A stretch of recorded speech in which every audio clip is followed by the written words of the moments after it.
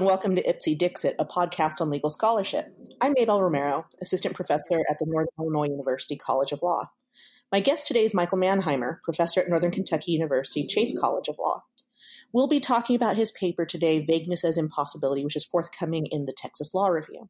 So I'm really excited to talk with you today about this paper, and it seems that the void for vagueness doctrine is kind of having this moment right now in scholarship. I just talked with Cynthia Godso from Brooklyn Law about her paper with regard to the void for vagueness doctrine as well.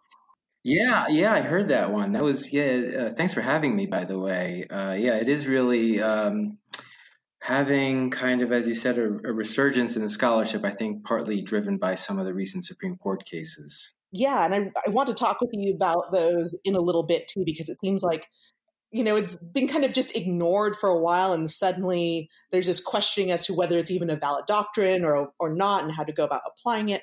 But I just wanted to, orient a lot of our listeners who aren't necessarily legally trained on what the two big rationales for the void for vagueness doctrine really are, what they're supposed to be, I guess. Yeah, so the Supreme Court has justified the void for vagueness doctrine, so let's back up a little bit from there. The Supreme Court says that statutes that are unduly vague or indefinite are totally void. And the two rationales the Supreme Court has given are, one, that it is too indefinite. It doesn't give potential actors sufficient notice of what's illegal or what might subject them to civil liability. I focus on criminal, but it's been applied to non-penal statutes as well. And then the second rationale is that unduly vague statutes delegate too much lawmaking power to non-legislators, to judges, to juries, to police, to prosecutors, concomitant with that. And some people posit this as sort of a third rationale, but I kind of think of them as going together. There's sort of a rule of law rationale that, if too much legislative power is delegated to these executive and judicial actors, we don't really have the rule of law. We just have the rule of, it's law by cop or law by judge. Law by prosecutor, yeah. Law by prosecutor, something like that. Okay. So this sounds sort of like, kind of, for those who are listening who might be a bit more familiar with this concept, sort of a non-delegation, but also separation of powers sort of issue. So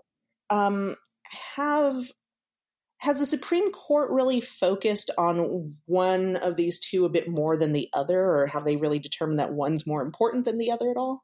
Yeah, well, they say that the second non-delegation constraint is sort of the more important aspect of the doctrine. And you're right, it does have a lot to do with separation of powers, which makes sense when we're talking about federal statutes, because we have separation of powers constraints in the Constitution that are fairly obvious at the federal level, not quite as obvious at the state level, but there's a great piece by Chapman and McConnell in the Yale Law Journal from a few years ago talking about due process as separation of powers. So you can read a sort of separation of powers / non-delegation constraint into the due process clauses of the Constitution as well. But the Supreme Court has sort of emphasized that for about the last 35 years or so. They've said that non-delegation aspect is the more important of the two rationales. Okay. So the doctrine has been under some attack of late, right? Could you explain that for us? Yeah, and that's part of the reason that I got interested in this topic, is that there's been sort of some daylight between Justice Thomas and Justice Gorsuch on a number of issues. A lot of people thought that they would, vote in lockstep when Justice Gorsuch was appointed to the court. But it's fun to see the differences between the two. And one of the differences between the two is on this issue.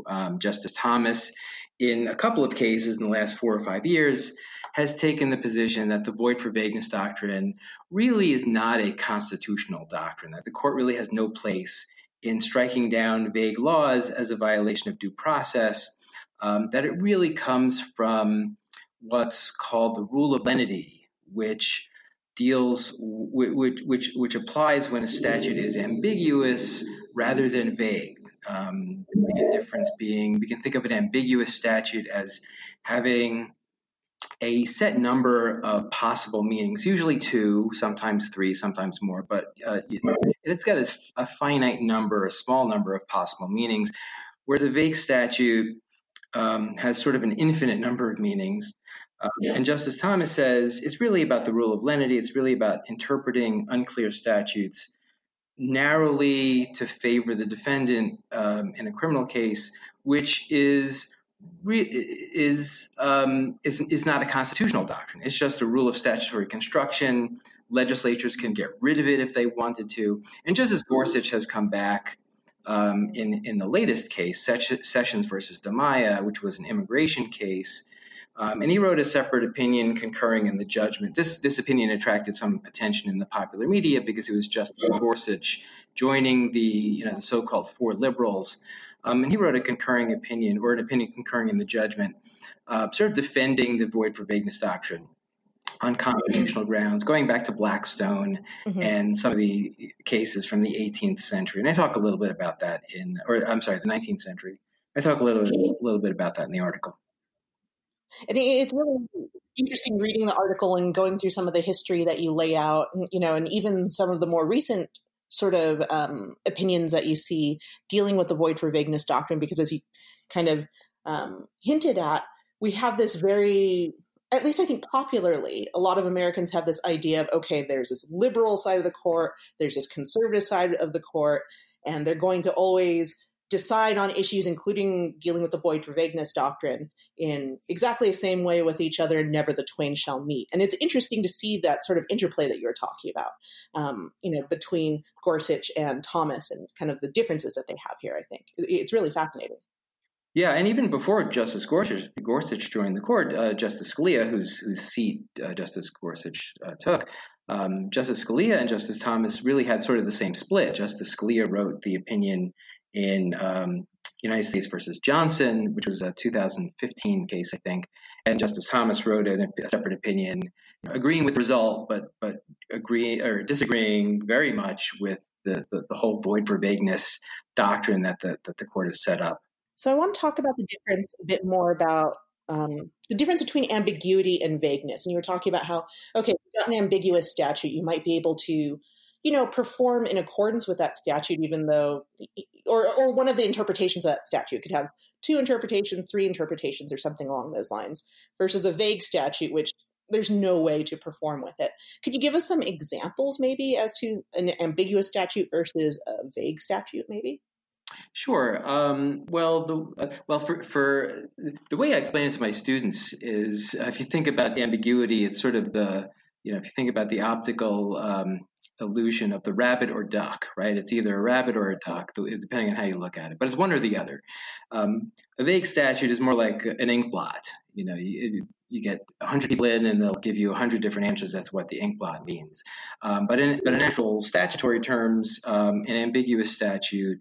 Good example, the one that I used in the article is from the Muscarello case, where the statute forbids, carrying a firearm in relation to a drug offense.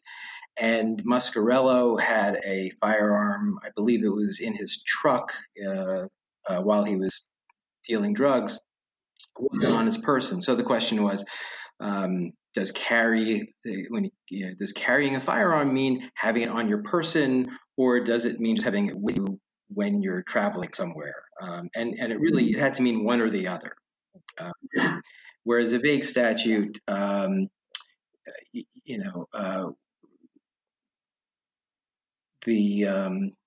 to think of a good example, Colander versus Lawson was considered vague.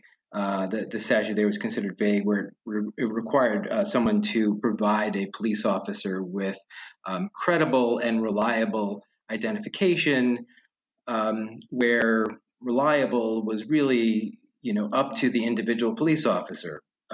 So, what that could mean, it could mean any number of possible things depending on what police officer you got. Exactly. So you have a police officer essentially legislating and imposing their belief and their interpretation as to what, reliable means or reasonable means. Or there's an interesting case that you talked about, or at least gave an example of, when it came to a vague statute where people couldn't congregate on a sidewalk and engage in annoying behavior or something like that. And to me, annoying behavior from the public could be something, I'll be honest, pretty wide ranging, but it might not be to other people. So I thought that was a really good example of, what exactly vague looks like. Yeah, that's another good example. That's from Coates versus City of Cincinnati, my adopted hometown, where an ordinance, forbade two or more people from, or I guess it was three or more people from standing on the sidewalk and engage in behavior that's annoying to passersby, which, as I say in the article, could be something as trivial as wearing Argyle socks with sandals, something that I've been known to do. Yes. That is pretty annoying, I've got to tell you. Got to stop that. Yeah. But, when you have these, well, let me backtrack a bit. Don't ambiguous statutes and vague statutes present relatively similar problems? I mean, you've got the same notice problems, I would think, the same sort of, potentially, legislating by the executive sort of problems with cops determining what, statute means, or a prosecutor really, shaping what that means, or perhaps even, the court coming and, shaping it however they wish. What practical cures have been used to fix these issues in the past? Yeah, so exactly. And that's when I said that the difference between Justice Gorsuch and Justice Thomas was one of the things that prompted me to write this. Really, the big thing that prompted me was this sort of riddle in criminal law. In my criminal law course at the beginning of the semester, we look at vagueness, we look at ambiguity, and you're right. The void for vagueness doctrine and the rule of lenity, which says that ambiguous statutes should be interpreted narrowly when possible, they're both justified by the same rationales. The rule of lenity is also justified by these sort of notice and non-delegation / separation of powers / rule of law rationale. The one being an individual rights rationale, one being more of a structural rationale. That ambiguous statutes, again, they don't give notice to the average person, what is criminal and what is not. So Mascarello, in deciding, can I, assuming that he did this, which is sort of counterfactual probably, but, assuming he thought about it, can I keep this gun in my truck while I do this drug transaction? Well, the statute says I can't carry it. What does that mean, right? So he wouldn't know from the outset what he was forbidden from doing. And, there's a certain non-delegation problem there too, because especially with regard to prosecutors, because prosecutors will have a tendency to read statutes as broadly as they can. And so in writing ambiguous statutes, what legislatures are doing is sort of leaving it up to prosecutors as to how broadly or narrowly to interpret the statute. They'll interpret it broadly, which will cover more people, which gives them a lot more discretion as to whom to prosecute. Whereas if it were a narrower statute, there'd be a much smaller pool of people for the prosecutors to prosecute. They could still exercise some prosecutorial discretion, but it's to a lesser extent. And the prosecutors will have that discretion unless and until some court of last resort interprets the statute in a definitive manner. So the rule of lenity says, courts should interpret statutes narrowly to try to, head off. So maybe a prosecutor at the outset will sort of realize this statute will ultimately be interpreted fairly narrowly. So maybe I shouldn't interpret it broadly and prosecute all these people. So that kind of culminates for me in sort of a riddle, which is, why is the void for vagueness doctrine a constitutional doctrine? And And the rule of lenity is not. The rule of lenity is not constitutionally required. In fact, many states have passed statutes saying courts don't apply the rule of lenity anymore. The rule of lenity is this common law rule dating from, back to the 1700s perhaps. But it is just a rule of statutory construction, and legislatures can abrogate it. So perhaps this led me to think, well, perhaps Justice Thomas is right, that neither one is constitutionally required. Actually, when I started writing this article, I was sort of thinking exactly the other way. I was thinking, well, maybe the rule of lenity is constitutionally required. Maybe there's something, some form of the rule of lenity that's constitutionally required. But I quickly disabused myself of that notion when I realized that states had started abrogating the rule of lenity, even before the 14th Amendment was ratified. So it'd be difficult to argue that the framers and the ratifiers of the 14th Amendment,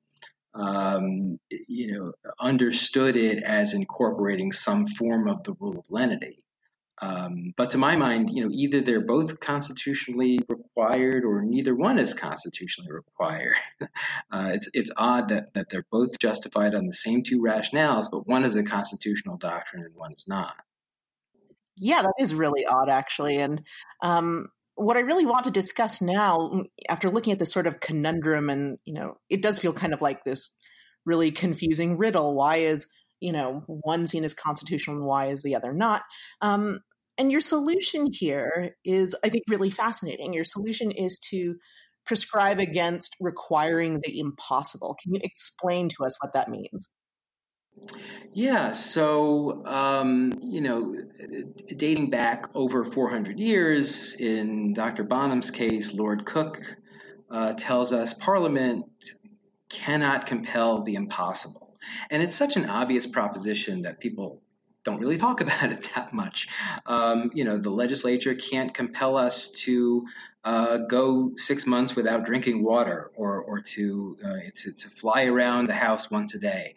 And this I think this idea that the legislature can't require us to do the impossible it provides a better way of thinking about vagueness and ambiguity than simply thinking about it in terms of how difficult it is to understand the statute. Because how difficult it is to understand, how indefinite a statute is always going to be a matter of degree, which I think is part of the reason why the void for vagueness doctrine is so muddled. The court has to draw lines, and where they draw lines, it seems to many people, I'm not the first one to make this observation, certainly, seems fairly arbitrary.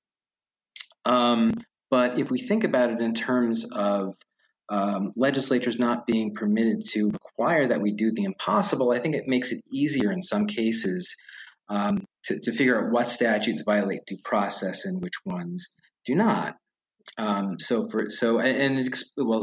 me start by saying it explains why ambiguous statutes don't violate due process, because if a statute is ambiguous, if there is a narrower reading or a broader reading, you can always comply simply by giving it the broader reading.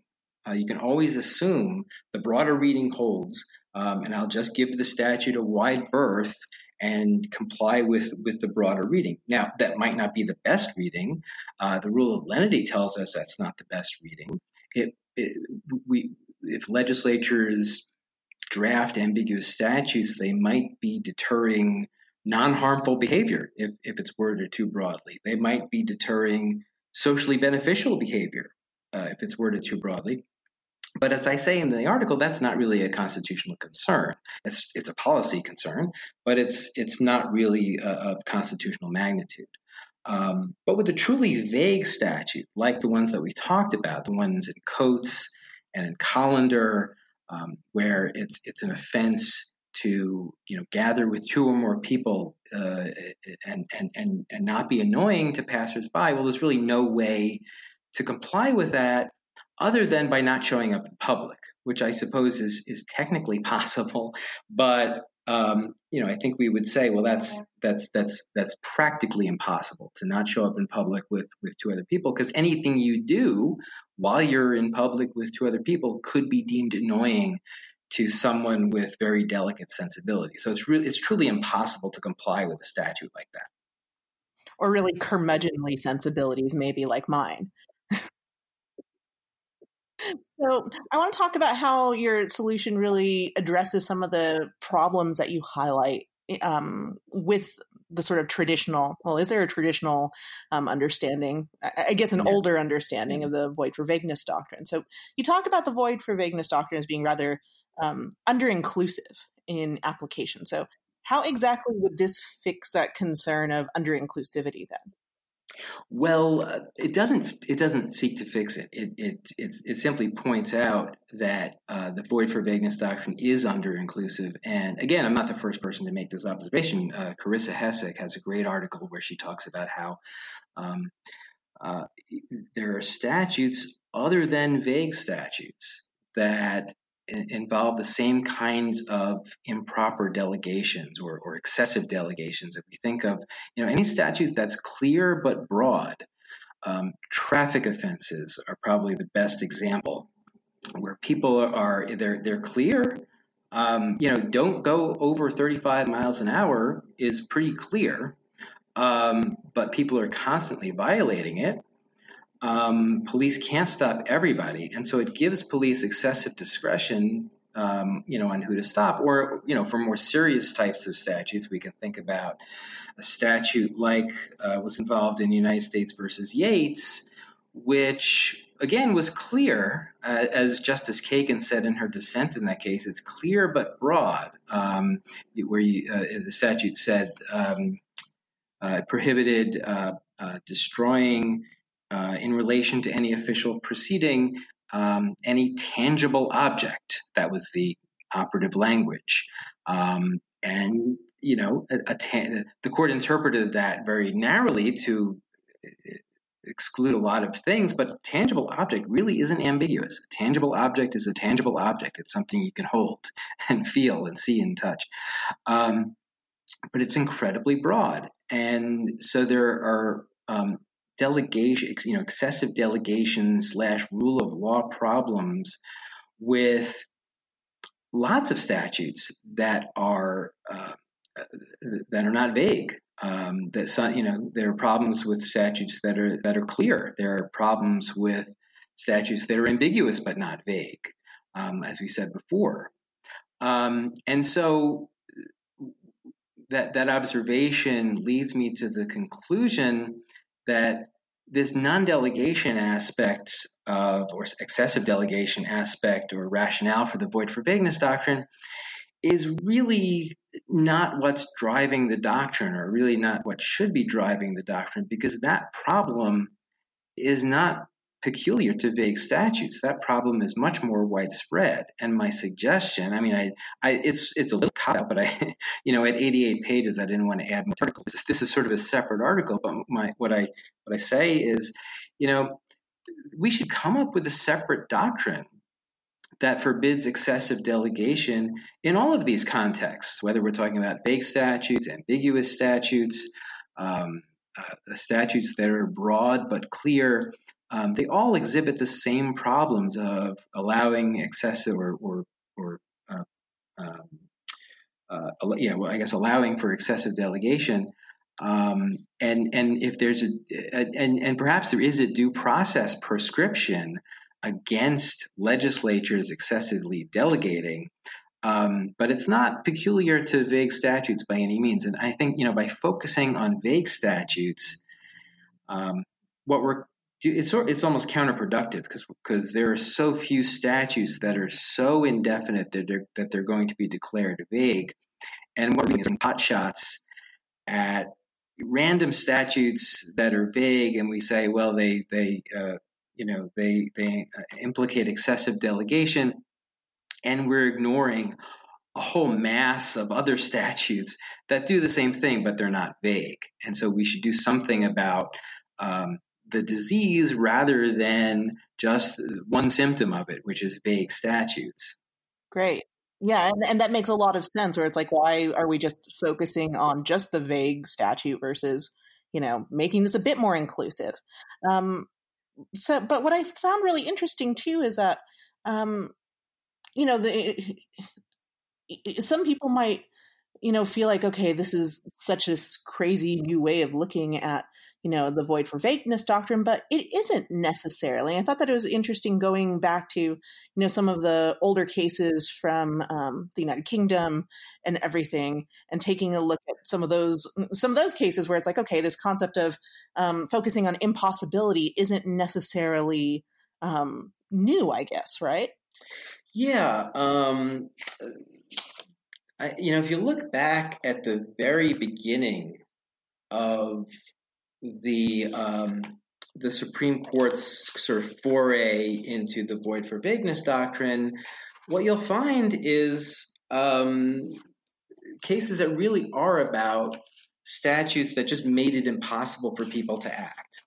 So, for example, the very first case, and I think it was 1914, the International Harvester case, sort of hinged criminal liability on growers of a commodity not charging more than the value of the commodity, under perfect market conditions. And there was just no way for anyone to figure out what the value of a commodity would be under perfect market conditions. Now, I mean, we can figure out the value of a commodity. It's what people are willing to pay for it. But the way the statute was drafted, the growers had to figure out, well, what would the value be? What would people be willing to pay for it if the market didn't have these imperfections in it? So it wasn't so much that it was hard to understand. I mean, it's that you can sort of explain that. You can explain the concept. It's just impossible to comply with.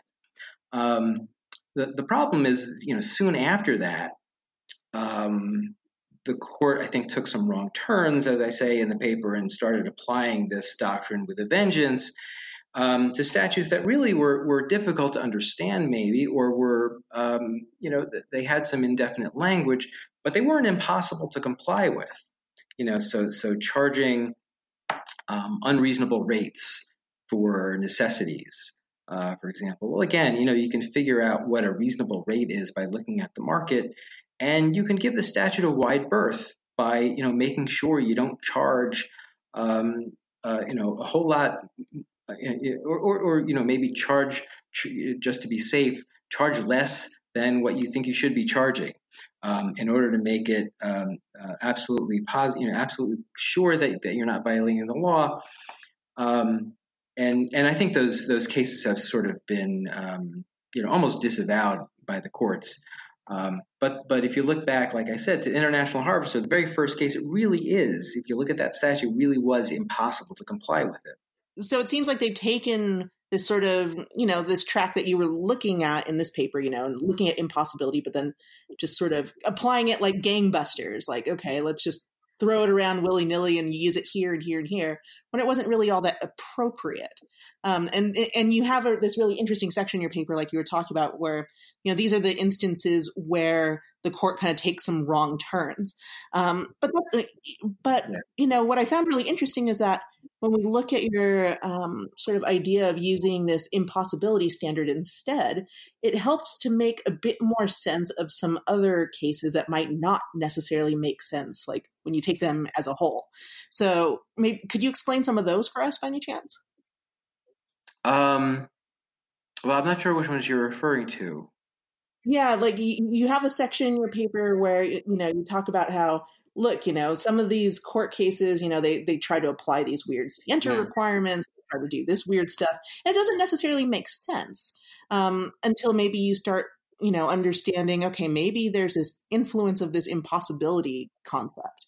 Oh, yeah, okay. Yeah, the scienter, the scienter fix, which the court started using in around the 1950s, I think, where they said, well, if there's a scienter requirement, if the person has to have some kind of criminal intent to be guilty, then it's not vague. And that's really been attacked by a lot of people who there are two sides to that argument, and I try not to take sides in the article because I don't really have to. But there's a good argument on the one side to say, well, just because a statute requires that someone intend to commit or commit some conduct, that doesn't make the statute less vague, because they still don't know that their conduct violates the law. Scienter only refers to the mental state that attaches to the performing of the conduct. And then there are other people on the other side who say, well, that makes too much of a distinction between fact and law. And I don't, like I say, I don't take sides on that issue. But what I do say about that is it makes sense if you think that the Scienter thing makes sense if you think about it in terms of impossibility, because once you intend to do something, then you can no longer claim that it was impossible for you to refrain from doing it, right? If I wear Argyle socks with sandals with the intent to annoy someone, well, I could have refrained from doing that if it was my intent all along, not just to look fashionable in the way that I think is fashionable, but to actually annoy people by doing it. Well, I could have refrained from doing that. Now, that would be a really stupid statute, and it might have other constitutional problems if there's a First Amendment right to dress as I please. That would certainly run aground on the shoals of the First Amendment. But it's not a vagueness problem. If I and it also explains. And I forget who is the, again, this is not my own, but I cite the article in my piece, not the first person to make this observation, but it also explains why attempt liability is not irretrievably vague. Anyone who teaches criminal law, I think, encounters the frustration of students and my own frustration when we go over attempt doctrine and the courts say, well, mere preparation is not enough, but perpetration is attempt. And, there's some line between preparation and perpetration that courts have been, very unwilling or maybe incapable of supplying to us. And we have a really wide range of doctrines on where that line is, on where someone commits an attempt. And that would be, if you think about vague statutes, attempting to do X would always be considered vague, but for the fact that it also requires the specific intent to do X. And so you can always absolve yourself of criminal liability by simply not intending to do X, which is always under your control. So it's always possible to comply with an attempt statute. Well, I think that, we pretty well covered everything that I was hoping to cover. Is there anything else that you just kind of wanted to leave us with regard to this paper that, really sticks out that you want to impress upon all of us? Well, I think it's interesting that in the 18th and early 19th centuries, courts were actually talking about vagueness and impossibility, sometimes together in the same case. And I think courts have always sort of confused the two. I think they've talked about them sort of at the same time as if they're the same thing. And I guess what I'm trying to do is to untangle those strands. Because a vague what we might think of as an indefinite statute will often be impossible to comply with, or will sometimes be impossible to comply with, but not always. So I think it's sort of a subtle distinction. It's not like I'm saying the void for vagueness doctrine is just 100% wrong. It's that we're really focusing on the wrong aspect of what is problematic about these statutes. And what's problematic about these statutes when there is a problem, it's that they're impossible to comply with, not that they're difficult to understand. So it's more of a reframing of the concept then. Yeah, it's a reframing. I think it's a subtle shift, but I think it would be an important shift if courts were to sort of recognize that. Awesome. Well, thank you so much for joining me today. And this was a really fun piece. And I do hope that you follow up on it soon. It sounded like you've got more projects related coming down the chute. Yeah, I'm thinking about it. I've got a bunch of things I'd like to do, but yeah, I think I will. Okay, fantastic. And yeah, you got to stop wearing those socks with sandals, man. That's not never. Okay, no, that is annoying. But thank you for joining me. And yeah, I'm looking forward to seeing the final product. Thanks.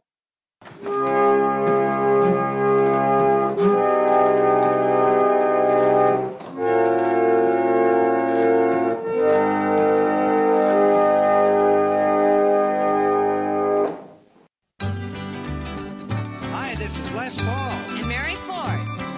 School bells ring and children sing. It's back to Robert Hall again. Mother knows for better clothes. It's back to Robert Hall again. You'll save more on clothes for school. Shop at Robert Hall.